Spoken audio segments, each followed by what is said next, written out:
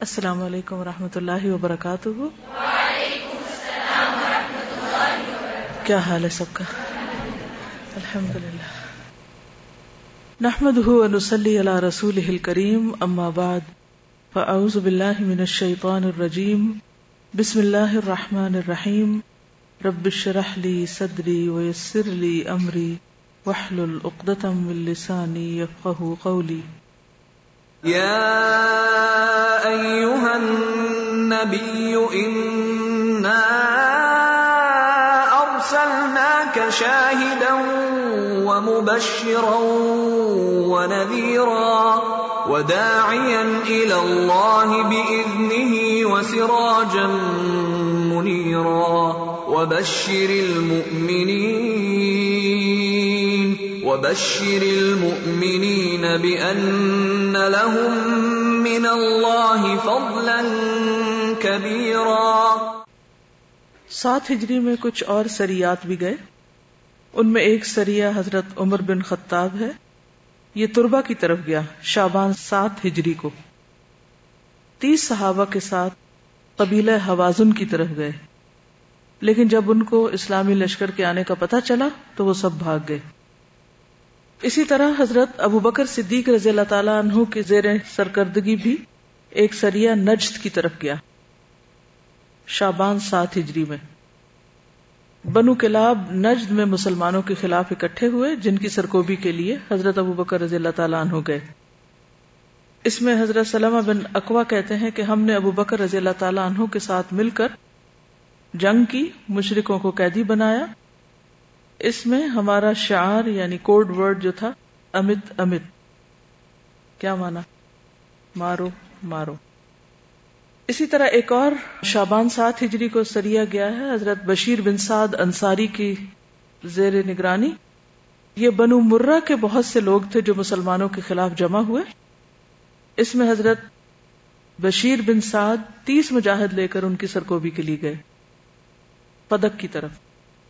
پھر سریہ حضرت غالب بن عبداللہ اللیثی، یہ رمضان 7 ہجری کو گیا ہے سریہ، 130 آدمی اس میں تھے۔ پھر سریہ حضرت بشیر بن سعد انصاری یمن اور جبار کی طرف شوال 7 ہجری۔ عیینہ بن حسن فزاری نے غطفان قبیلے کے بہت سے لوگوں کو یہ کہہ کر مدینہ پر حملہ کرنے کے لیے تیار کیا کہ میں تمہارا بھرپور ساتھ دوں گا۔ جب نبی صلی اللہ علیہ وسلم کو پتہ چلا تو آپ نے حضرت بشیر بن سعد انصاری کو 300 لوگوں کو ساتھ دے کر ان کی طرف بھیجا، اور انہوں نے جا کر ان کی جمعیت کو منتشر کر دیا۔ اس کے بعد آتا ہے عمرۃ القضاء، اسے عمرۃ القصاص اور عمرۃ القضیہ بھی کہا جاتا ہے، یعنی مشہور نام کیا ہے؟ عمرۃ القضاء، لیکن اس کے علاوہ کیا کہتے ہیں؟ عمرۃ القصاص اور عمرۃ القضیہ۔ کتاب نکالیے صفحہ نمبر 301 301۔ عمرہ قضاء ذوالقعدہ 7 ہجری۔ ذوالقعدہ 7 ہجری میں رسول اللہ صلی اللہ علیہ وسلم وہ عمرہ ادا کرنے روانہ ہوئے جس پر حدیبیہ کی صلح میں اتفاق ہوا تھا کہ اگلے سال آپ عمرہ کرنے آئیں گے۔ چنانچہ مدینے کا انتظام حضرت ابو رحم غفاری کو سونپا گیا۔ قربانی کے 60 اونٹ ساتھ لیے اور ان پر ناجیہ بن جندب اسلمی کو مقرر فرمایا۔ 100 گھوڑے بھی ہمراہ تھے جن کی نگرانی پر محمد بن مسلمہ کو مقرر کیا گیا۔ پھر ذوالحلیفہ پہنچ کر احرام باندھا اور لبیک کہا۔ صحابہ کرام نے بھی آپ کے ساتھ لبیک کہا، پھر اپنا سفر جاری رکھا۔ جب وادی یاجج پہنچے تو سارے ہتھیار رکھ دیے اور ان کی حفاظت کے لیے حضرت اوس بن خولی انصاری کی ماتحتی میں 200 آدمی وہیں چھوڑ دیے۔ ہتھیار کہاں رکھے؟ وادی یاجج میں، اور وہاں ذمہ داری کس کو دی؟ اوس بن خولی۔ صرف سوار کا ہتھیار یعنی میان میں رکھی ہوئی تلواریں لے کر قدا کے راستے سے جو حجون پہ نکلتا ہے مکے میں داخل ہوئے۔ اس وقت آپ اپنی اونٹنی قصواء پر سوار تھے اور صحابہ کرام تلواریں حمائل کیے یعنی اٹھائے ہوئے آپ کو گھیرے میں لیے ہوئے تھے۔ امیجن کر سکتے ہیں آپ اونٹ پہ سوار ہیں اور باقی صحابہ اپنی تلواروں کے ساتھ ساتھ آپ کو گھیرے ہوئے ہیں۔ آپ بھی لبیک پکار رہے تھے اور وہ بھی لبیک پکار رہے تھے. اس طرح آپ مسجد حرام میں داخل ہوئے، یعنی سب کے سب لبیک پکارتے ہوئے مسجد حرام میں داخل ہوئے. چھڑی سے حجر اسود کو چھوا، پھر سواری ہی پر طواف کیا. پیدل طواف کا اپنا مزہ ہوتا ہے، لیکن اگر کبھی ویل چیئر پہ کرنا پڑے تو بہت پریشان نہیں ہونا چاہیے، کیونکہ نبی صلی اللہ علیہ وسلم نے سواری پر طواف کیا، جو ایک سنت چھوڑی اپنے پیچھے. اور آئندہ جتنا رش بڑھ رہا ہے تو یوں لگتا ہے کہ جیسے میکسیمم کو سواری پر ہی کرنا پڑے گا، کہ ایسے سسٹم بنانے پڑیں گے کہ جس میں جلد از جلد طواف ہو جائے، کیونکہ اس وقت بعض اوقات اتنا کراؤڈڈ ہو جاتا ہے، یعنی سارے فلورز کے پاسبل نہیں ہوتا بہت سے لوگوں کے لیے وقت پہ طواف کرنا. مسلمانوں نے بھی طواف کیا. وہ قوت و جوامردی کی شان کے مطابق داہنے کندھے کھولے. احرام کی کیفیت معلوم ہے؟ داہنے کندھے کھولے خانہ کعبہ کے گرد دوڑ رہے تھے، اور عبداللہ بن رواحہ نبی صلی اللہ علیہ وسلم کے آگے آگے تلوار حمائل کیے ہوئے یہ شعر پڑھ رہے تھے. اصل میں عمرے کے ساتھ ساتھ کفار کو اپنی شان و شوکت بھی دکھانا مطلوب تھی.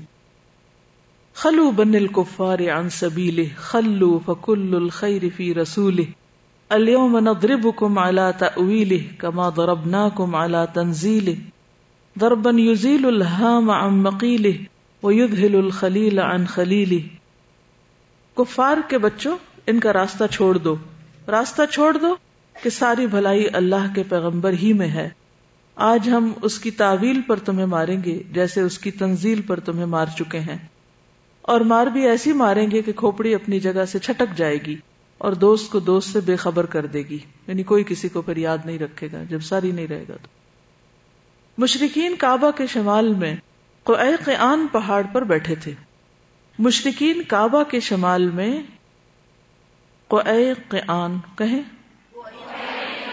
جی قعیقعان پہاڑ پر بیٹھے تھے جس طرف جبل کعبہ ہے. انہوں نے آپس میں باتیں کرتے ہوئے کہا، تمہارے پاس ایک ایسی جماعت آ رہی ہے جسے یثرب کے بخار نے توڑ ڈالا ہے. یعنی مذاق اڑایا ایک طرح سے کہ وہاں جا کر یہ لوگ بیمار ہو گئے اور کمزور ہو گئے. لیکن جب مسلمانوں کو دیکھا کہ وہ دوڑ رہے ہیں تو کہنے لگے، یہ تو طاقتور لوگوں سے بھی زیادہ تگڑے ہیں. در حقیقت رسول اللہ صلی اللہ علیہ وسلم نے انہیں حکم دیا تھا کہ پہلے 3 چکروں میں دوڑ لگائیں تاکہ مشرکین کو اپنی قوت دکھلائیں. البتہ رکن یمانی اور حجر اسود کے درمیان نہ دوڑیں، کیونکہ یہ حصہ جنوب میں تھا جسے مشرکین دیکھ نہیں رہے تھے. اب بھی اس جگہ کے طواف بہت سلو ہو جاتا ہے، آٹومیٹکلی سلو ہو جاتا ہے. طواف سے فارغ ہو کر آپ نے صفا مروہ کی سعی کی اور ان کے ساتھ پھیرے لگا کر مروہ کے پاس قربانی کے جانور ذبح کیے اور وہیں اپنا سر منڈوایا. مسلمانوں نے بھی یہی کیا. اس کے بعد کچھ لوگوں کو یاجج بھیج دیا کہ وہ ہتھیاروں کی حفاظت کریں، اور جو لوگ حفاظت پر مامور تھے وہ آ کر اپنا عمرہ ادا کر لیں باری باری. مکے میں آپ نے 3 روز قیام فرمایا اور اس دوران میں حضرت میمونہ بنت الحارث الہلالیہ سے شادی کی. وہ سید الشہداء حضرت حمزہ بن عبد المطلب کی بیوی اور ابن عباس کی خالہ تھیں. انہیں شادی کا پیغام ملا تو انہوں نے اپنا معاملہ حضرت عباس کو سونپ دیا. حضرت عباس نے نبی صلی اللہ علیہ وسلم سے ان کی شادی کرا دی. اس وقت نبی صلی اللہ علیہ وسلم حلال تھے، یعنی عمرہ ہو چکا تھا، احرام کی حالت میں نہیں تھے، کیونکہ مکہ میں داخل ہو کر سب سے پہلے آپ نے عمرہ کیا، پھر حلال ہوئے تو حلال ہی باقی رہے، یعنی دوبارہ نہیں احرام پہنا نہ دوبارہ عمرہ کیا. چوتھے دن صبح رسول اللہ صلی اللہ علیہ وسلم نے مکہ چھوڑ کر مدینہ کی راہ لی. مکے سے 9 میل دور مقام صرف پہنچے تو پڑاؤ ڈال کر قیام فرمایا، اور وہیں حضرت میمونہ کی رخصتی عمل میں آئی اور وہ آپ کی خدمت میں آ گئیں. پھر اللہ نے آپ کے خواب کی جو تصدیق فرمائی تھی اور اپنے گھر کے طواف کا جو شرف بخشا تھا اس پر خوش خوش مدینہ واپس تشریف لائے. اللہ کی تقدیر کا یہ پہلو بھی عجیب ہے کہ حضرت میمونہ کی وفات بھی مقام صرف ہی میں ہوئی اور وہیں انہیں سپرد خاک کیا گیا. عمرہ قضاء سے واپس آ کر رسول اللہ صلی اللہ علیہ وسلم نے مختلف جہات میں چند سرایا روانہ فرمائے. واپس آ کے پھر وہی کام. ان میں سے سب سے زیادہ اہمیت سریہ موتا کو حاصل ہے، پھر سریہ ذات السلاسل کو. یعنی 2 اہم سریات ہیں جن کی تفصیل ہم انشاءاللہ آگے پڑھیں گے. اس میں اہم چیز کیا ہے؟ صحابہ نبی صلی اللہ علیہ وسلم کے ساتھ کس طریقے پر جا رہے ہیں اور وہ کیوں آپ کو اپنی تلواروں کے ساتھ حمائل کی؟ جی ہاں، آپ کی حفاظت کے لیے. آپ ایسی جگہ پر ہیں اس وقت جو دشمنوں کا علاقہ ہے، دشمنوں سے گھرے ہوئے ہیں، اور ان کو خطرہ تھا کہ کہیں مشرکین کے بچے اور ان کی عورتیں وغیرہ بھی آپ کو کوئی ذکر نہ پہنچائیں، کیونکہ خود تو وہ سارے لوگ اوپر پہاڑ کی طرف چلے گئے تھے. جی ہاں، ان کو جو رسپیکٹ دیتے ہیں، جو مقام دیتے ہیں، اس کا بھی اظہار تھا. جی، ایک طرح سے آپس کا اتفاق اور اتحاد اور ایک یونٹی بھی دکھائی جا رہی تھی. اور شکرانے کے طور پر فصلی لربک وانحر.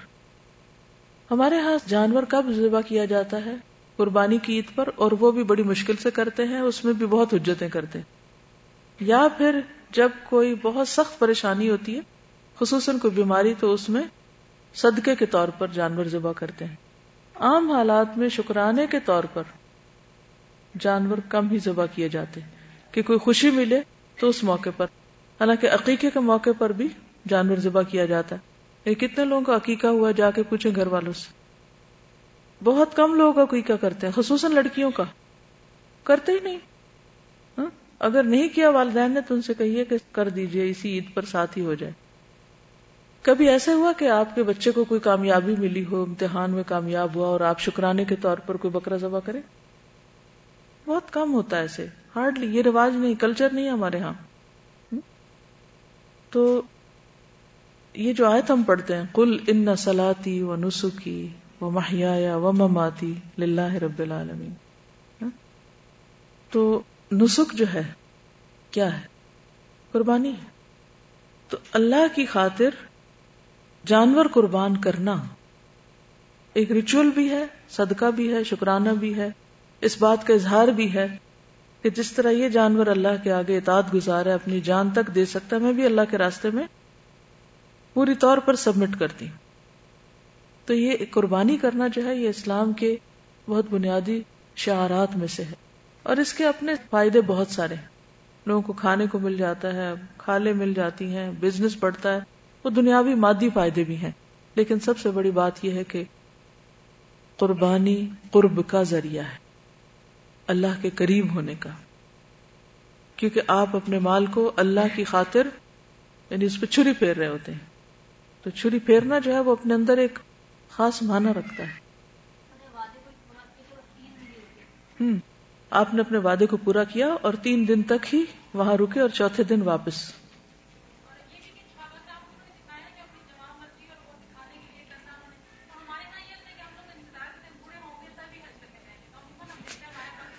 جی ہاں، ہمارے ہاں تو بوڑھے ہو کر ہی حج عمرہ کیا جاتا ہے. جوانی میں اور قوت کے ساتھ اللہ کی عبادت کا موقع کم ہی آتا ہے. ابن عباس کہتے ہیں کہ رسول اللہ صلی اللہ علیہ وسلم اور آپ کے صحابہ جب مکہ آئے تو مشرکین نے کہا تمہارے پاس جماعت آ رہی ہے جسے یثرب کے بخار نے کمزور کر دیا. یثرب کا علاقہ بخاروں کا علاقہ تھا نا. پھر آپ نے دعا کی تھی کہ یہاں سے جوفہ کی طرف منتقل ہو جائے. تو نبی صلی اللہ علیہ وسلم نے پہلے 3 چکروں میں اکڑ کر اور تیز چلنے کے لیے کہا، اور دونوں رکنوں کے درمیان آہستہ چلنے کے لیے کہا، اور سارے چکروں میں نہیں کہا. کیوں؟ ابن عباس کہتے ہیں کہ مسلمانوں پر شفقت اور نرمی کرتے ہوئے سارے چکروں میں نہیں کہا، تھک جاتے. یعنی کہ ایک سمبولک تھا نا، یہ انہوں نے اپنا کام کر لیا، دکھا دیا کہ ہم دوڑ سکتے ہیں، اور اس کے بعد نارمل طریقے سے.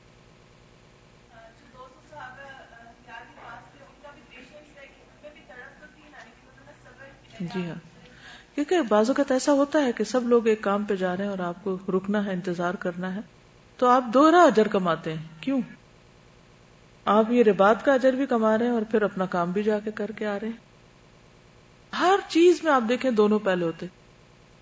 کسی بھی چیز میں آپ منفی پہلو بھی سوچ سکتے ہیں اور سیلف پٹی کے شکار ہو سکتے ہیں، اور اس کا مثبت پہلو بھی. مثلا سب کو ایک چیز مل رہی ہے، آپ کو نہیں ملی، تو آپ کو کیا محسوس ہونے لگتا ہے؟ احساس محرومی ہونے لگتا ہے. اس دوران میں آپ کا ایک ٹیسٹ ہو رہا ہوتا ہے. اس ٹیسٹ پر جب آپ صبر کرتے ہیں اور اچھے اخلاق کا مظاہرہ کرتے ہیں تو وہ اجر بھی مل جاتا ہے اور اس کے ساتھ وہ چیز بھی آپ کو مل جاتی ہے اگر ملنی ہو. اب آپ نے دگنا اجر کمایا بنسبت ان کے کہ جن کو کوئی نہ انتظار کرنا پڑا اور نہ صبر کرنا پڑا. فرق ہے نا. برا بن عازب کہتے ہیں کہ جب آپ صلی اللہ علیہ وسلم عمرہ قضاء کے لیے مکہ تشریف لائے اور 3 دن کی مدت پوری ہو گئی تو کفار نے حضرت علی رضی اللہ تعالیٰ عنہ کے پاس آ کر کہا آپ اپنے ساتھی سے کہہ دیجئے کہ تشریف لے جائیں کیونکہ مدت پوری ہو گئی. تو نبی صلی اللہ علیہ وسلم مکہ سے تشریف لے گئے اور آپ کو ویسے بھی جانا تھا, آپ وعدہ خلاف نہیں تھے. وہ تو نبوت سے پہلے بھی آپ صادق اور امین تھے, وعدہ پورا کرنے والے تھے, تو اب بھلا کیسے خلاف کر سکتے تھے. حضرت حمزہ کی بیٹی چچا چچا پکارتی ہوئی آپ کے پیچھے چلی. حضرت حمزہ آپ کے کیا لگتے تھے؟ رضائی بھائی بھی تھے, اس لیے وہ کیا پکار رہی تھی؟ چچا. وہ آپ کے پیچھے دوڑ پڑی تو انہیں حضرت علی رضی اللہ عنہ نے لے لیا اور اس کا ہاتھ پکڑ کر فاطمہ رضی اللہ تعالی عنہا سے کہا کہ اپنے چچا کی بیٹی کو لے لو. انہوں نے اسے لے لیا. مدینہ پہنچ کر علی, زید اور جعفر نے جھگڑا کیا. علی رضی اللہ عنہ نے کہا کہ میں نے اسے لیا ہے اور یہ میرے چچا کی بیٹی ہے. جعفر رضی اللہ عنہ نے کہا یہ میرے چچا کی بیٹی ہے اور اس کی خالہ میرے نکاح میں ہے. زید رضی اللہ عنہ نے کہا یہ میری بھتیجی ہے, رسول اللہ صلی اللہ علیہ وسلم نے اس کی خالہ کی وجہ سے فیصلہ فرمایا اور فرمایا کہ خالہ ماں کے درجے میں ہوتی ہے. اور علی رضی اللہ عنہ سے فرمایا کہ تم مجھ سے اور میں تم سے ہوں. اور جعفر سے فرمایا تم میری صورت اور سیرت میں مشابہ ہو. زید سے فرمایا تم ہمارے بھائی اور دوست ہو. علی رضی اللہ عنہ نے کہا کہ آپ حمزہ کی بیٹی سے نکاح کیوں نہیں کر لیتے؟ آپ نے فرمایا وہ میری رضائی بھتیجی ہے. تو کیا سیکھنے کو ملا اس سے؟ دے ایک کو دیا, ظاہر ایک کو ہی دے سکتے تھے, لیکن ہر ایک کی حوصلہ افزائی کی, ان کا دل رکھا. حضرت علی کو کیا کہا؟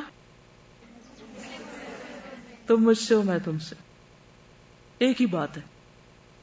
جعفر سے کہا تم صورت اور سیرت میں مجھ سے مشابہ ہو, اور زید سے کہا تم ہمارے بھائی اور دوست ہو. حضرت جعفر کے پاس نا ان کی خالہ تھی نا وہاں, ان کو کیوں دیا آپ نے؟ خالہ کی وجہ سے. تو خالہ کے پاس چھوڑنا زیادہ سیف تھا نا بچی کے لیے. آپ نے یہ فرما دیا نا کہ خالہ ماں کی طرح ہوتی ہے. اس سے پتہ چلتا ہے کہ آپ صلی اللہ علیہ وسلم فیصلے کس طرح کرتے تھے. صرف قانون اور پالیسیز نہیں بتاتے تھے کہ ریگولیشن یہ ہے, قانون یہ ہے, پالیسی یہ ہے, فلاں چیز یہ ہے, اور بس اس کے مطابق کر لو. دلوں کو جیتنے والے تھے. ہم یہ نقطہ مس کر گئے. کسی بھی چیز کو بس ایک اوپر سے کیلکولیشن اس کی کر لیتے ہیں, یہ یہاں رکھنا ہے, یہ وہاں رکھنا ہے. جیسے چیزوں سے معاملہ کرتے ہیں نا, یہ کتاب کو مجھے یہاں رکھنا, میں آ کے روز ایک سیٹنگ کرتی ہوں, یہ یہاں رکھنا ہے, اس پین کو یہاں ہونا چاہیے, گلاس یہاں, بس. حضور صلی اللہ علیہ وسلم تو احد کو بھی دیکھ کے کہتے ہیں احد ہم سے محبت کرتا اور ہم احد سے محبت کرتے ہیں. تو انسانوں سے تو اس سے بڑھ کے کرتے ہوں گے. آپ نے فرمایا نا اس شخص میں کوئی خیر نہیں جو محبت نہ کرے اور نہ کوئی اس سے کرے. اور اس کا طریقہ کیا ہے کہ آپ ہر ایک کا احترام کریں, ہر ایک کی طرف خود بڑھ کر سلام کریں. بعض لوگوں کی عادت ہوتی ہے کہ وہ مسکرانا نہیں جانتے, لیکن ایسا نہیں کہ وہ کبھی مسکراتے نہیں. وہ کہاں مسکراتے ہیں پتہ ہے آپ کو؟ کس سے وہ مسکرا کے پیش آتے ہیں, کس کی وہ بہت آؤ بھگت کرتے ہیں, کس سے بہت دوستی کا اظہار کرتے ہیں. جن کے پاس کوئی مال ہو, کوئی رتبہ ہو, کوئی درجہ ہو, کوئی دنیاوی شان و شوکت ہو, ان کے ساتھ تو وہ بہت اچھی طرح پیش آتے ہیں. لیکن جن کے ساتھ ان کا کوئی ابھی وقتی کوئی کام نہیں, ان سے ان کے کوئی تعلق نہیں. یہ خود غرضانہ اخلاق ہے. وہ جس سے آپ اس وقت مسکرا کے پیش آ رہے ہیں تو یہ بھی آپ ایک بزنس کر رہے ہیں. آپ کی نیت اللہ کی رضا نہیں ہے. اگر اللہ کی رضا ہوتی تو آپ ہر انسان کے ساتھ مسکرا کے پیش آتے, ہر ایک کے ساتھ اچھا معاملہ کرتے. تو کہیں پر بھی آپ ہوں, جتنے مرضی آپ قانون, اصول, ڈسپلن سب کچھ قائم کریں, رکھیں اس کو, لیکن انسانوں سے معاملہ کرتے وقت انسانی پہلو کو کبھی نہ بھولیں.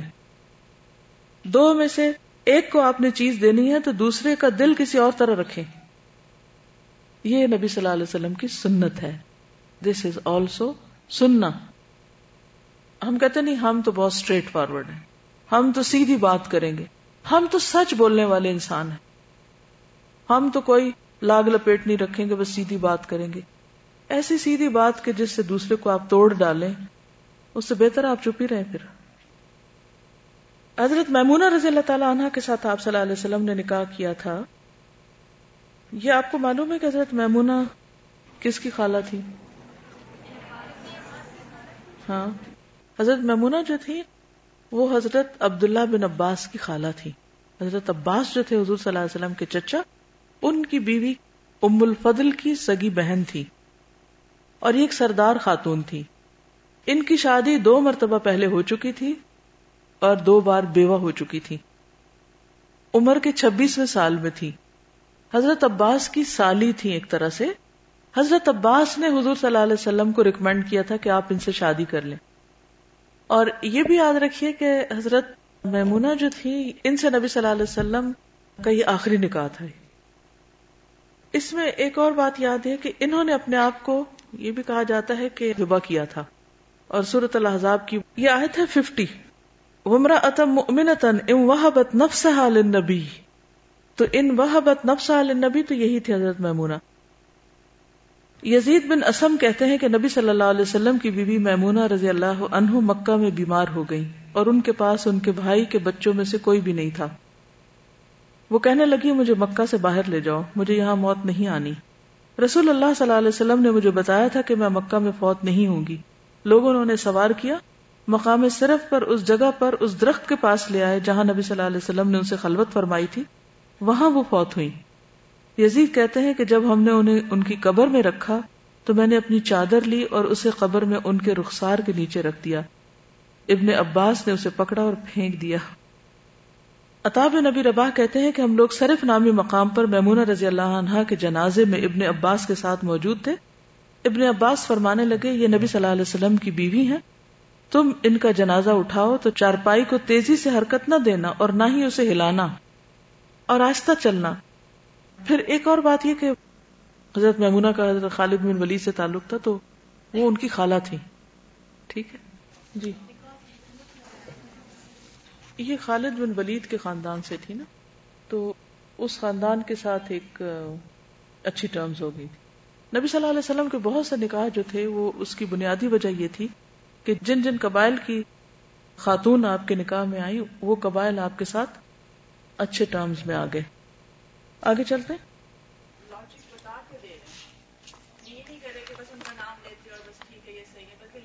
جی ہاں, ان کو بتا رہے ہیں, لیکن ریزن اور حکمت وجہ بتا رہے ہیں کہ کیوں میں دے رہا ہوں ان کو.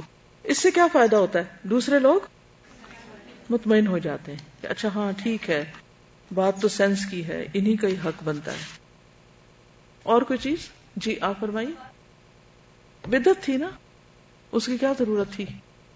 اگر صحابہ یہ کام شروع کر دیتے تو پھر بعد میں اور لوگ تو تکیے رکھ کے آتے. جی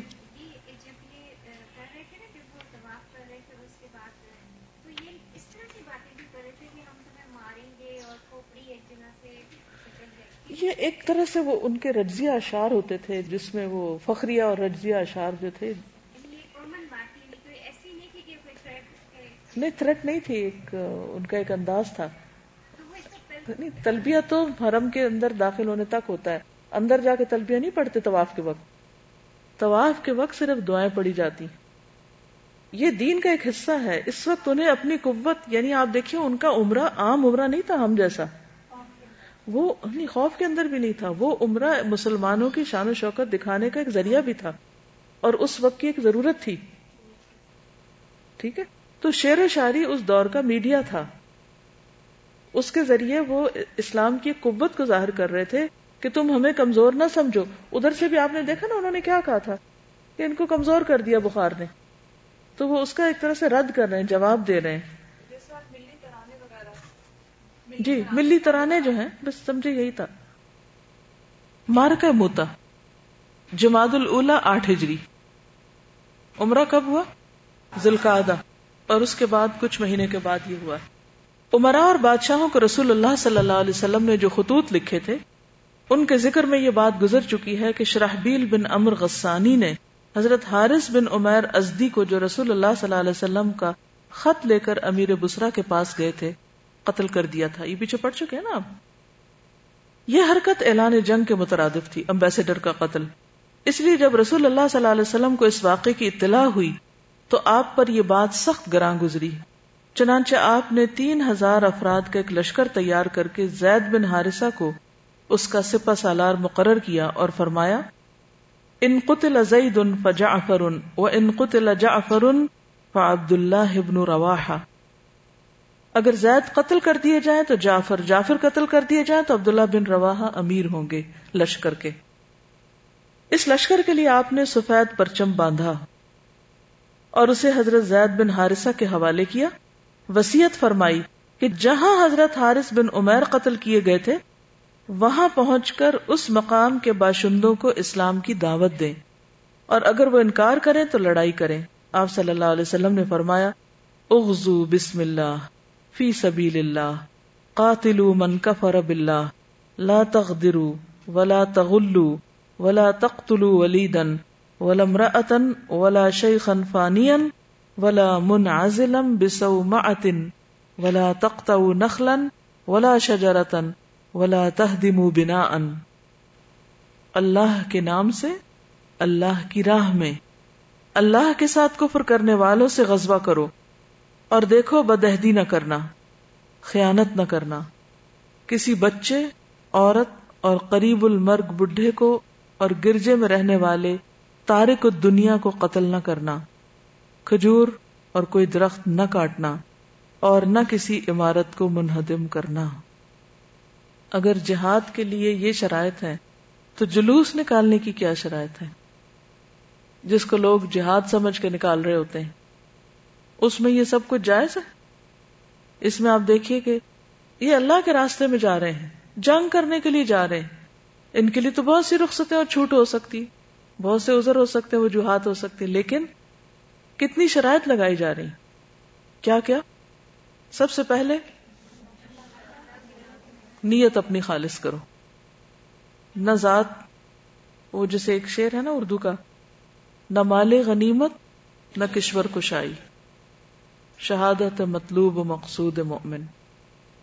شہادت سے مراد حق کی گواہی دینا، اور شہادت سے مراد اللہ کی راہ میں جان دینا، کہ ایک مقصد کے لیے نکلتا ہے مومن. تو سب سے پہلے کیا ہے؟ اسلام کی دعوت. ہاں، اللہ کے نام سے، پھر اللہ کے راستے میں. صرف اس سے جنگ کرنا ہے جو انکار کرتا ہے، ان کو بھی دھوکہ نہیں دینا. اور کیا نہیں کرنا؟ بدعہدی نہیں کرنا، خیانت نہیں کرنا، بچوں کو نہیں مارنا، عورتوں کو نہیں مارنا، بوڑھوں کو نہیں مارنا، عبادت گزار لوگوں کو جو گرجوں میں اپنے کام میں مصروف ہیں ان کو نہیں چھیڑنا، درخت نہیں کاٹنا، کھجور کا درخت، کوئی بھی درخت نہیں کاٹنا، دونوں کا الگ الگ ذکر ہے، نخل کا بھی اور شجرہ کا بھی، اور کوئی عمارت نہیں گرانا.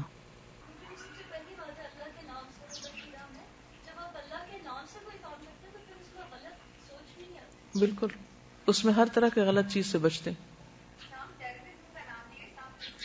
یہ ایک اگر صرف اتنی سی بات پر عمل کر لیں نا لوگ، تو اس میں آپ دیکھیے کہ اس میں کسی قسم کا کوئی ٹیررزم نظر نہیں آتا. نبی صلی اللہ علیہ وسلم نے جو جنگیں کی یا جن مقاصد کے لیے کی، ان میں انسانوں کی بھلائی مطلوب تھی. جیسے ایک ڈاکٹر آپریشن کرتا ہے نا اور غیر ضروری حصوں کو جسم سے نکال دیتا ہے، یا کوئی ایسی چیز ایکومولیٹ ہو گئی ہے یا جو مزید ہیلتھ کے لیے خطرہ ہے پورے جسم کی صحت یا زندگی کے لیے، تو اس کو نکال دیا جاتا ہے. تو جنگ کا بھی یہی مقصد ہوتا ہے. اس سے مقصد انسانوں کو ختم کرنا نہیں ہے، یا عمارتوں کو تباہ کرنا، یا چیزوں کو ضائع کرنا نہیں، اور بدامنی پھیلانا نہیں.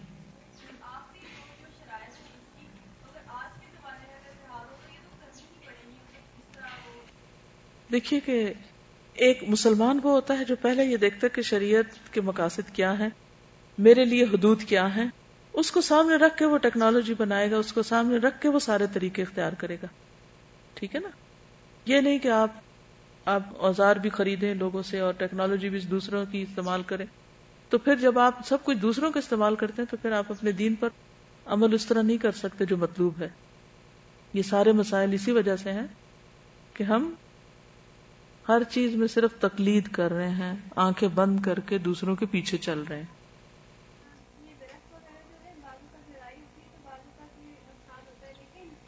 ضرورت کے تحت یعنی بلا وجہ نہیں کاٹنا.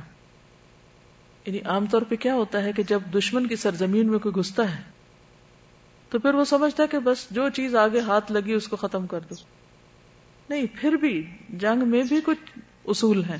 اس کا یہ مطلب نہیں کہ جنگ کی ضرورت کے لیے بھی نہیں کاٹ سکتے. وہ تو سورۃ الحشر میں آ چکی ہے بات کہ جب یہود کے آپ صلی اللہ علیہ وسلم نے کھجور کے کچھ درخت اللہ کے حکم سے کاٹے تھے، اس پہ بہت فتنہ فساد ہوا تھا، لیکن ایکسیپشنل چیزیں ہر جگہ موجود ہیں. چلیے، آپ سنیت الوداع تک لشکر کے ساتھ تشریف لے گئے. وہ کیوں؟ حوصلہ افزائی کے لیے. پھر اسے الوداع کہا. اس لشکر نے جنوبی اردن پہنچ کر معان کے مقام پر پڑاؤ ڈالا، سینکڑوں میل دور. وہاں اسے معلوم ہوا کہ ہرقل 1,00,000 کا لشکر لے کر مآب میں خیمہ زن ہے. 3,000 اور 1,00,000، اور اس کے ساتھ مزید 1,00,000 نصرانی عرب بھی شامل ہوئے ہیں. 2,00,000 اور 3,000 بمقابل. اس اطلاع پر مسلمانوں نے وہ رات مشورہ کیا کہ آیا رسول اللہ صلی اللہ علیہ وسلم کو لکھ کر آپ سے کمک طلب کریں یا جنگ میں کود پڑیں، کیا کریں؟ ابن رواحہ نے یہ کہہ کر انہیں گرما دیا کہ اب آپ لوگ جس بات سے کترا رہے ہیں یعنی شہادت، یہ وہی چیز ہے جس کی طلب میں ہم نکلے ہیں.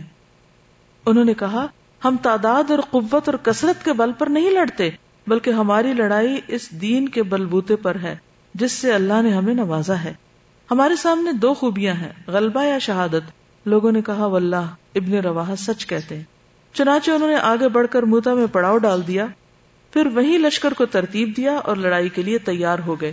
اب کیا تھا، ایک خوفناک اور سنگین مارکا شروع ہو گیا جو تاریخ انسانی کا عجیب ترین مارکا تھا. 3,000 جانباز 2,00,000 کے لشکر جرار کا مقابلہ کر رہے تھے اور دو بدو ڈٹے ہوئے تھے. ہتھیاروں سے لیس یہ بھاری بھرکم لشکر دن بھر حملے کرتا رہا اور اپنے بہت سے بہادر گنوا بیٹھتا تھا، لیکن اس مختصر سی نفری کو پسپا کرنے میں کامیاب نہیں ہوتا تھا. یعنی دشمن کا لشکر، ان کے بہادر جا رہے تھے لیکن یہ لشکر پیچھے نہیں ہٹ رہا تھا. مسلمانوں کا علم پہلے حضرت زید بن حارثہ نے لیا. کون تھے یہ؟ حضور صلی اللہ علیہ وسلم کے منہ بولے بیٹے. پھر وہ لڑتے رہے یہاں تک کہ دشمن کے نیزوں میں گتھ گئے اور خلعت شہادت سے مشرف ہو کر زمین پر آ رہے. ان کے بعد حضرت جعفر نے علم سنبھالا، خوب ڈٹ کر جنگ کی. جب لڑائی کی شدت شباب کو پہنچی تو اپنے سرخ و سیاہ گھوڑے کی پشت سے کود پڑے. کوچے کاٹ دی اور وار پر وار کیے یہاں تک کہ ان کا دایاں ہاتھ کاٹ دیا گیا. انہوں نے جھنڈا بائیں ہاتھ میں لے لیا اور بلند رکھا یہاں تک کہ ان کا بایاں ہاتھ بھی کاٹ دیا گیا. پھر دونوں باقی ماندہ بازوؤں کی مدد سے جھنڈا آغوش میں لے لیا. یعنی جتنے آدھے آدھے جیسے کٹے تھے تو جتنے بچے تھے اس سے جھنڈے کو پھر تھام لیا آگے کر کے، اور وہ فضا میں لہراتا رہا یہاں تک کہ نیزوں اور تیر کے 90 سے زیادہ زخم کھا کر خلعت شہادت سے سرفراز ہوئے. یہ سارے زخم ان کے جسم کے اگلے حصے میں آئے تھے، پیچھے کے نہیں تھا. ان کے بعد حضرت عبداللہ بن رواحہ کی باری تھی. انہوں نے جھنڈا لیا، آگے بڑھے، پھر اپنے معما نامی گھوڑے سے اتر کر لڑتے لڑتے شہید ہو گئے. ان کی شہادت پر جھنڈا ثابت بن ارقم نے تھام لیا تاکہ گرنے نہ پائے، اور مسلمانوں سے کہا کہ آپ لوگ کسی آدمی پر اتفاق کر لیں. یعنی میں نے تو بس اٹھا لیا تھا، جس کو چاہیں آپ جھنڈا دیں. لوگوں نے حضرت خالد بن ولید پر اتفاق کر لیا اور اس طرح جھنڈا اللہ کی تلواروں میں سے ایک تلوار کی طرف منتقل ہو گیا، سیف اللہ. حضرت خالد نے آگے بڑھ کر اتنی پرزور اور بے نظیر جنگ کی کہ ان کے ہاتھ میں 9 تلواریں ٹوٹ گئیں. ادھر رسول اللہ صلی اللہ علیہ وسلم نے صحابہ کو مدینے میں اسی دن 3 سپہ سالاروں کی شہادت کی خبر دی اور بتلایا کہ اب کمان خالد بن ولید کے ہاتھ میں آ گئی ہے. خبریں اللہ کی طرف سے پہنچ رہی اور انہیں اللہ کی تلواروں میں سے ایک تلوار قرار دیا. یہیں سے ان کا نام سیف اللہ پڑا. دن ختم ہوا تو دونوں فریق اپنے اپنے کیمپوں میں واپس چلے گئے. صبح ہوئی تو حضرت خالد بن ولید نے لشکر کی ترتیب بدل دی. پیچھے کو آگے اور آگے کو پیچھے، دائیں کو بائیں، بائیں کو دائیں کر دیا۔ دشمن سمجھا مسلمانوں کے پاس کمک آ گئی ہے، اس پر رعب چھا گیا۔ حضرت خالد نے ہلکی سی جھڑپ کے بعد لشکر کو پیچھے ہٹانا شروع کیا، لیکن دشمن کو آگے بڑھنے کی جرات نہ ہوئی۔ اسے خطرہ تھا کہ یہ کوئی چال نہ ہو۔ اس طرح مسلمان موتا کی طرف سمٹ آئے اور 7 دن تک دشمن سے جھڑپ کرتے رہے۔ پھر دونوں فریق رک گئے اور لڑائی ختم ہو گئی، کیونکہ رومیوں نے سمجھا کہ مسلسل کمک پہنچ رہی ہے اور وہ چال چل کر رومیوں کو صحرا میں گھسیٹ لے جانا چاہتے ہیں، جہاں سے بچ نکلنا آسان نہیں۔ اس طرح اس جنگ میں مسلمانوں کا پلڑا بھاری رہا۔ اس غزوے میں 12 مسلمان شہید ہوئے۔ دشمن خاصی تعداد میں مارے گئے، مگر تعداد معلوم نہ ہو سکی۔ اس ساری جنگ میں بہت سارے پہلو ہیں، لیکن مجھے سب سے زبردست کردار حضرت جعفر کا نظر آتا ہے یہاں۔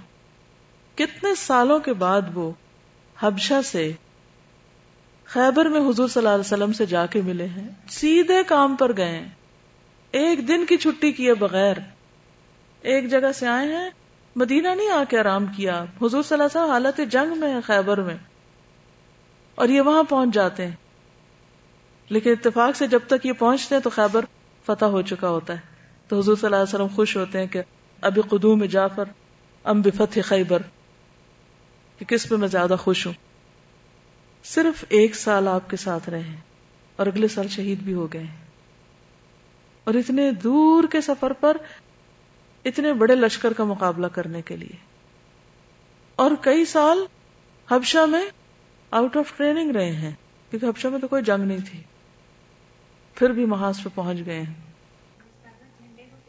اور جھنڈے کو کیسے سنبھالا ہے؟ دایاں ہاتھ کٹ گیا، ہمیں تو ذرا سی چوٹ آ جائے تو ہم کہتے ہیں کہ چھٹی کر لیں، چھٹی کا بہت اچھا جواز ہے ہمارے پاس۔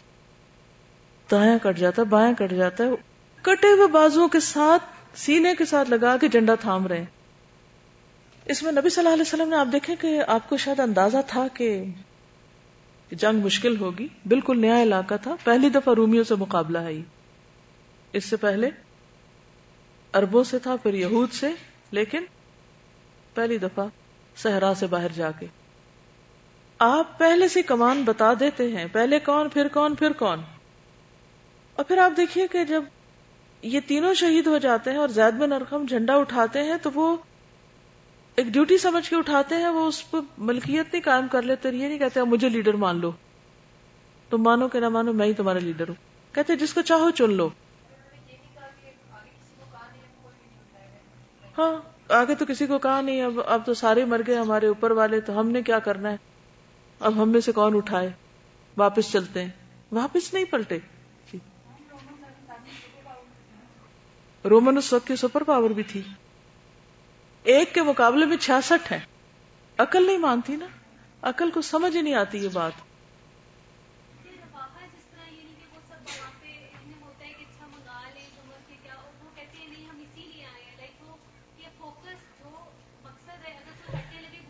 یعنی ڈیسیژن کرنے کے بعد وہ اس کو چینج نہیں کرتے نا، یعنی یکسو ہے نا، استقامت اسی کا نام ہے۔ جب ہم روز ڈیسیژن چینج کر دیتے، اچھا یہ کر لوں کہ وہ کر لوں، وہ کر لوں کہ وہ، تو کچھ بھی نہیں ہوتا۔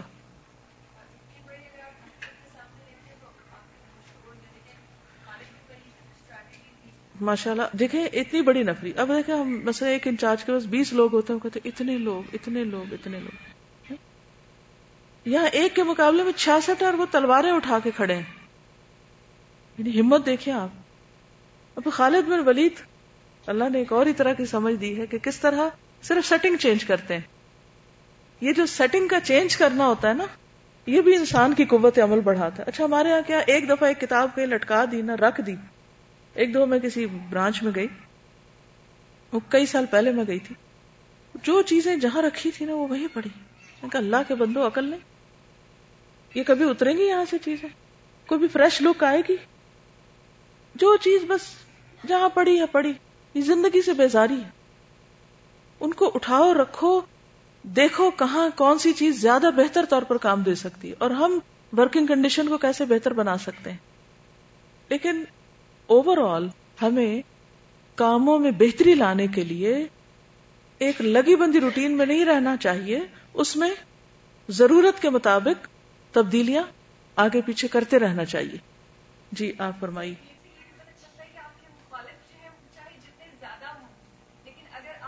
ایمان اور آپ کی اسٹریٹجی، آپ کو اپنا دماغ استعمال کرنا آتا ہے تو آپ میں بھاری ہو سکتے ہیں.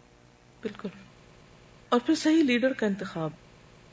حضور صلی اللہ علیہ وسلم نے نہیں حضرت خالد کو نامینیٹ کیا تھا، خود آپ نے تو کر دیا لیکن اس کے بعد ان پہ چھوڑ دیا کہ اب یہ خود کیا کرتے ہیں. زید بن ارقم نے اٹھایا تھا، ہم کہتے ہائے ان کا دل ٹوٹ جائے گا اگر ان کے ہاتھ سے اب جھنڈا لے لیا گیا. اب ان کا دل بچانے کے لیے انہیں کو دیے رکھو، کام آتا ہے کہ نہیں یہی کرتے رہے. تو رائٹ پلیس پر رائٹ پرسن کا انتخاب جو ہے وہ بھی بہت ضروری ہوتا ہے. حالانکہ خالد بن ولید کب اسلام لا رہے ہیں؟ ابھی چند مہینے پہلے. وہ غزوہ خیبر کے بعد مسلمان ہوئے ہیں، عمرو بن العاص اور خالد بن ولید. اور آپ دیکھیے کہ کتنی گریٹنس ہے کیونکہ ان کو کام آتا ہے. تو وہ لوگ جو کئی کئی سال سے مسلمان ہو چکے ہیں اور بڑی بڑی قربانیاں کر چکے ہیں، وہ اپنے اوپر ان کو ترجیح دیتے ہیں کہ نہیں ان کو آگے کریں. اچھا ہمارے ہاں کیا ہوتا ہے، نہیں سارا کام مجھے ہی کرنا ہے، میں اپنے ساتھ کسی کو شریک نہیں کر سکتے کام میں، اسی لیے کام بڑھتا ہی نہیں. پھر ہم وہ ایک ہی رہتے ہیں، ہم ملٹی پلائی نہیں ہوتے. اگر میں اپنا کام کسی اور کو بھی ساتھ بانٹ دیتی ہوں تو اس سے کیا فائدہ ہوگا؟ بہت سے فائدے ہیں اس کے. جی ہاں، خوبصورتی بھی آتی ہے اور دوسرے کو موقع بھی ملتا ہے، آپ کی جان بھی آسانی میں آتی ہے. ہاں جس کو مرضی دے دو. اب یہ دیکھیں، یہ جب تک ہم سیلف لیس نہ کہ اللہ کے راستے میں اور اللہ کی خاطر، تو یہ نہیں ہوتا. اسی لیے ہم آگے نہیں بڑھتے. بحیثیت قوم ہمارے اندر یہ اخلاق نہیں ہے. ان ساری ذاتی مسئلوں اور کانفلکٹس اور کمپلیکیشن سے باہر نکلنا پڑے گا. جی یہ جو جنگوں کا طویل سلسلہ ہے، یہ جو رسول اللہ صلی اللہ علیہ وسلم کے دور میں ہوا، تو اس کو پڑھ کے جو مجھے خیال آتا ہے وہ یہ ہے کہ ان جنگوں کو اگر دیکھا جائے تو یہ سمجھ میں آتا ہے کہ انسانی ترقی کے لیے جنگ کتنی ضروری چیز ہے. وہ ان سینس کہ آپ دیکھیے کہ ان جنگوں کے اندر ایک انوویشن ہے، امن کے لیے، ترقی نہیں کہیں، امن کے لیے، امن کے لیے، امن کے لیے، امن کے قیام کے لیے، امن کے قیام کے لیے. پراگرس ان سینس کہ آپ دیکھیے کہ اس کے اندر ڈیولپمنٹ بھی ہو رہی ہے، نشو و نما ہو رہی ہے ان کی، کیونکہ وہ اعلیٰ سے اعلیٰ اخلاق کی طرف جا رہے ہیں، جو کہ ایک پیسو ریزسٹنس اگر ہم کر رہے ہوں یا کوئی بھی گروہ اگر کر رہا ہو تو اس میں ممکن نہیں ہے. جتنا بڑا خطرہ ہوگا اتنا ہی زیادہ بڑا چیلنج اور پھر اتنا ہی بڑا عمل ہوگا، جس کی وجہ سے آپ دیکھیں کہ ان کے اندر صبر، یقین اور ایمان کتنے ہائی لیول کا جو ہے وہ پروڈیوس ہو رہا ہے. اور دوسرا یہ کہ آپ دیکھیے کہ صحابہ کرام کا رول دیکھیے کہ وہ زندہ رہنے کے لیے جان دیتے ہیں تاکہ ہم ایگزسٹ کر سکیں اور معاشرے میں امن اور سکون پیدا ہو سکے، اور جان دینے کے لیے زندہ رہتے ہیں کہ ان کو اس چیز میں کوئی بات نہیں ہوتا، کوئی ہیزیٹیشن نہیں ہوتا کہ کب اور کس موقع کے اوپر ان کی جان جا رہی ہے. وہ جان کے لیے ان کو کوئی مسئلہ نہیں. ہمیں تو اپنی عزت اور اپنے نفس اور اپنے عہدے اور اپنی ذات کا اتنا خیال ہے کہ ہم کسی کو دعویٰ نہیں دیتے کرتے، باہر نکل کے کسی کو کوئی چیز نہیں کہہ سکتے کہ یہ ہمیں واپس پلٹ کے کوئی کچھ کہے گا تو پھر ہمارا دل ٹوٹ جائے گا. ایگزیکٹلی. السلام علیکم. مجھے یہ ایک چیز ڈیسیشن کی ایک اور بڑی اچھی چیز مجھے سمجھ میں آئی کہ انہوں نے بڑا کوئک ڈیسیشن لیا تھا، کیونکہ وہ ایسی سچویشن تھی، سب تلواریں کھڑی ہوئی ہیں اور جنگ کا مقام ہے اور سب مسلمان، ایک ان کی یونٹی جو شو ہوئی ہے اس میں کہ انہوں نے فوراً ڈیسائیڈ کیا کہ یہ خالد بن ولید لیڈر ہوں گے نیکسٹ. بالکل. اس میں جو کوئک ڈیسیژن کی انہوں نے بات کی، ویری ریلیونٹ، بہت ہی زبردست ہے. کیونکہ عام طور پہ میں دیکھتی ہوں کہ ہم لوگ ڈیسیژن لینے میں بہت ٹائم لگاتے ہیں اور پھر اسے امپلیمنٹ کرنے میں تو یا تو بھول ہی جاتے ہیں اور یا اس سے بھی زیادہ ٹائم لگاتے ہیں. ویسے میں نے عام طور پہ نوٹ کیا کہ جب مثلا میں لوگوں سے کہوں نا کہ بیٹھ جائیے تو وہ سنتے کوئی نہیں. وہ بیٹھنے کے بجائے ایک دوسرے کو دیکھتے ہیں کہ اچھا دوسرے بیٹھے ہیں تو میں بھیڑ چال میں بیٹھوں. پھر یہ کہ اگر کہا جائے نا کہ لائن بنا لیں، سرکل بنا لیں، لائن نہیں بنانی آتی، سرکل نہیں بنانا آتا. ہر کوئی ایک دوسرے کو دیکھ رہا ہوتا اچھا کرنا کیا ہے. لیڈر کو نہیں فالو کرتے کہ کہاں سے انسٹرکشن آ رہی ہے، اس وقت کس کی سننی ہے. پھر جہاں آئے وہیں بیٹھ گئے. یہ نہیں دیکھا کہ تھوڑی سی عقل سے بندہ کام لے کہ کون سی جگہ خالی ہے اس کو پہلے فل کروں. ہر روز جماعت کے لیے جو نماز کا ایک کانسیپٹ دیا گیا با جماعت کو، اس میں یہی تو سکھایا جاتا ہے لائن کس طرح بنانی ہے، گیپس کس طرح فل کرنے ہیں. وہی نہیں آیا ہم کو ابھی تک، تو باقی زندگی میں ہمارے ڈسپلن کہاں ہوگا. اور اگر استادوں میں نہیں، لیڈرز میں نہیں، رسپانسبل پیپل میں نہیں، انچارجز میں نہیں، تو فالوورز ویسے ڈھیلے ہوتے ہیں. تو یہ فیصلے جو ہیں کہ ایک شہید ہو گیا ہے ایک نہیں ہے، اب فوراً کرنا کیا ہے. اور پھر وہ خالد بن ولید آ کر وہ اپنی عقل کے مطابق اس میں فوراً چینج لاتے ہیں کہ اچھا یوں نہیں یوں کر کے دیکھتے ہیں، ایک اور طریقہ آزماتے ہیں. وہ یہ نہیں کرتے کہ اچھا وہ 3 شہید ہو گئے تو میں بھی شہید ہو گیا تو ٹھیک ہے مجھے بھی جنت مل جائے گی، تو جو انہوں نے کیا میں بھی وہی کروں. انہوں نے فوراً طریقہ بدلا، جگہ بدل دی، اور اس سے ایک اور ہیبت پڑ گئی. جی جو ترتیب بدلی تھی نا اس میں ایک اسٹیپ یہ بھی تھا، میں نے بھی پڑھا تھا کہ انہوں نے کچھ لوگوں کو پیچھے بھیج دیا جو مسلسل گھوڑے دوڑا رہے تھے، تو اس سے بھی یہ پتہ چلتا تھا کہ حکومت آ رہی ہے. بالکل، یعنی وہ دوڑانے کا ایک عمل ایسا کہ ایک سما کریٹ کر دیا نا کہ مدد آ رہی ہے مدد آ رہی ہے.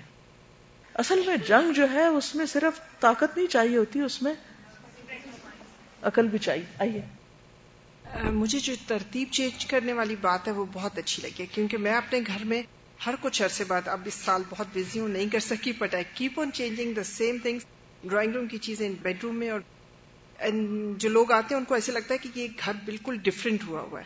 پردے تک میں ایک کمرے کو اتار کے دوسرے کمرے میں، اور وہی کلر کمبینیشنز کو چیزوں کو کر کے رکھ دیتے ہیں. تو جس میں ضروری نہیں ہوتا کہ آپ کو بہت نئی چیزیں چاہیے ہوتی ہیں، انہی چیزوں سے انوویشن کرتے ہوئے آپ اپنے گھر کو خوبصورت. بالکل. جی فرمائیں.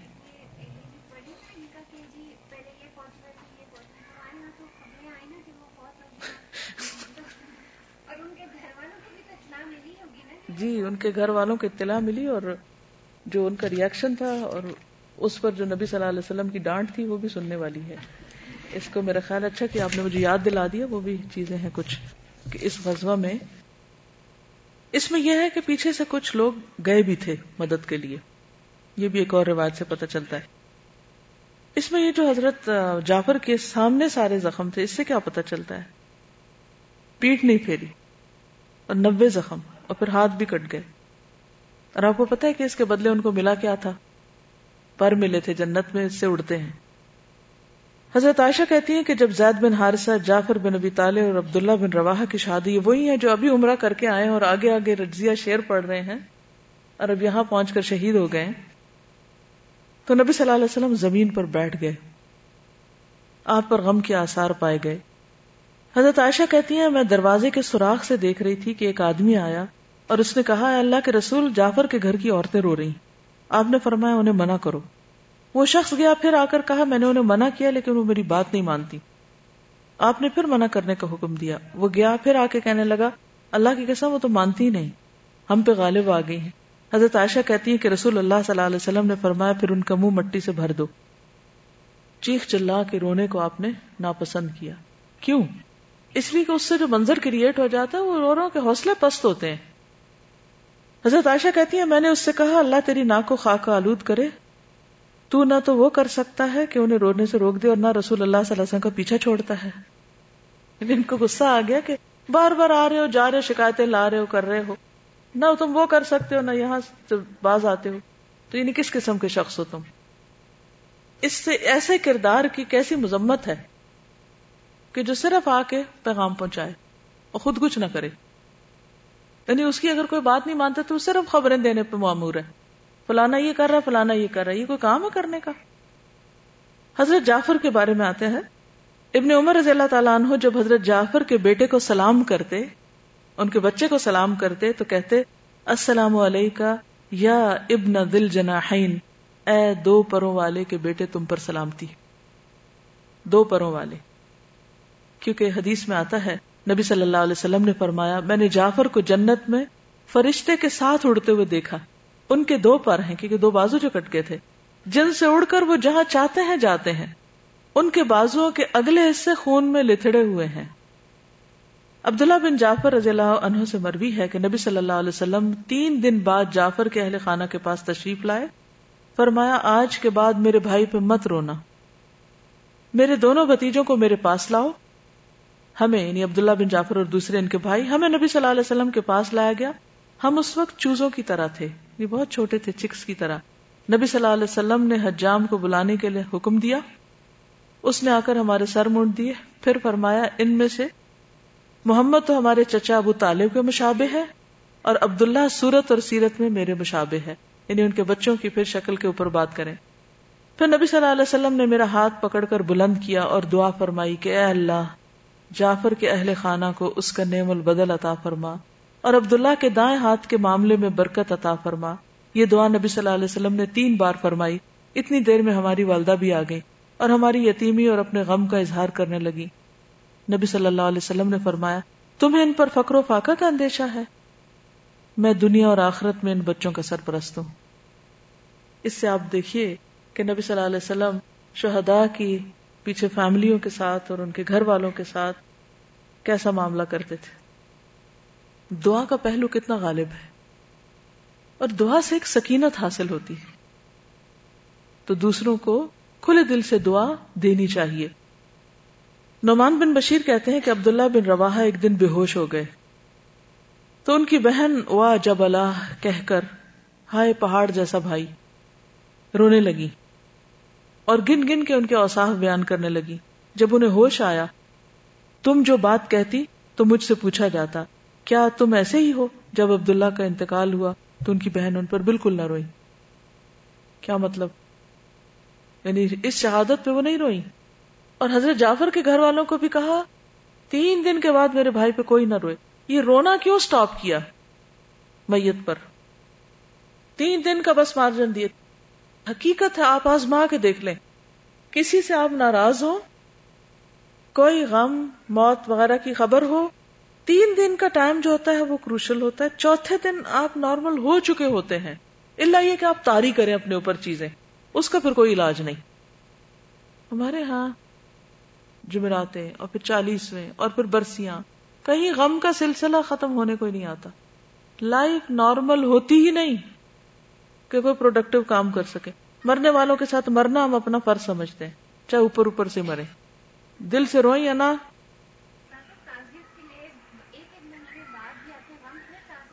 پھر غم تازہ, وہ زخم کریدتے ہی رہتے ہیں. عوف بن مالک کہتے ہیں کہ شام کی طرف ہم ایک غزوے میں شریک ہوئے. ہمارے امیر خالد بن ولید تھے, اسی کی طرف اشارہ. قبیلہ ہمیر کا ایک آدمی ہمارے ساتھ آ کے شامل ہو گیا. وہ ہمارے خیمے میں رہنے لگا. اس کے پاس تلوار کے علاوہ کوئی اور چیز یا اسلحہ نہ تھا. اس دوران ایک مسلمان نے ایک اونٹ ذبح کیا. وہ شخص مسلسل طاق میں رہا حتیٰ کہ موقع پا کر ایک ڈھال کے برابر اس کی کھال حاصل کر لی. اسے زمین پر بچھا دیا. جب وہ خشک ہو گئی تو اس کی ڈھال بن گئی.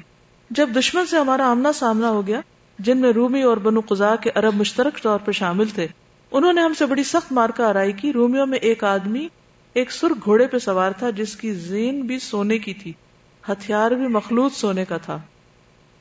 یہی حال اس کی تلوار کا تھا. وہ مسلمانوں پر بڑھ چڑھ کر حملہ کر رہا تھا اور وہ ہمیری آدمی مسلسل اس کی طاق میں تھا, حتیٰ کہ جب وہ رومی اس کے پاس سے گزرا تو اس نے عقب سے نکل کر اس پر حملہ کر دیا.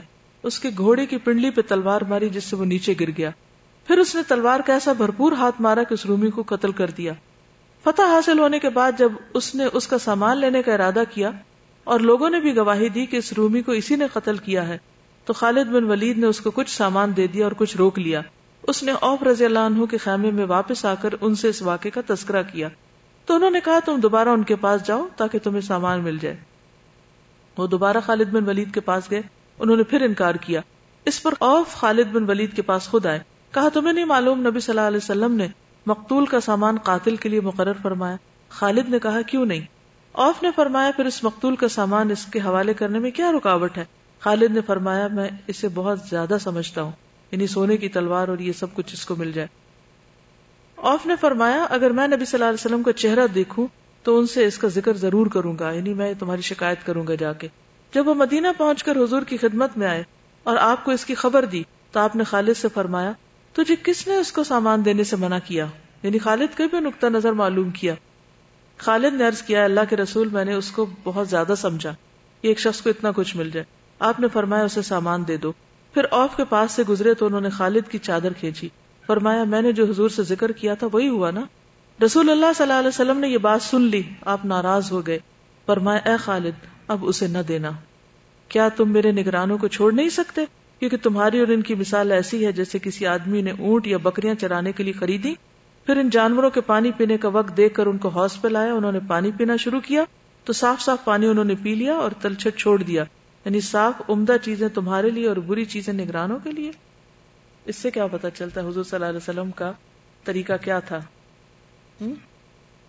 اپنے امراء کا دفاع کرتے تھے.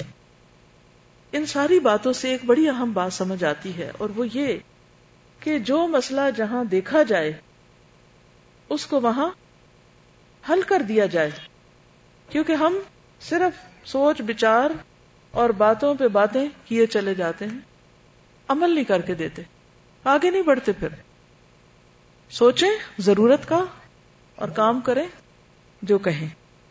چلیے ٹھیک ہے، آج کے لیے اتنے کافی ہے انشاءاللہ. جزاکم اللہ خیرا. السلام علیکم ورحمۃ اللہ وبرکاتہ. سبحانک اللہم وبحمدک نشہد ان لا الہ الا انت نستغفرک ونتوب الیک.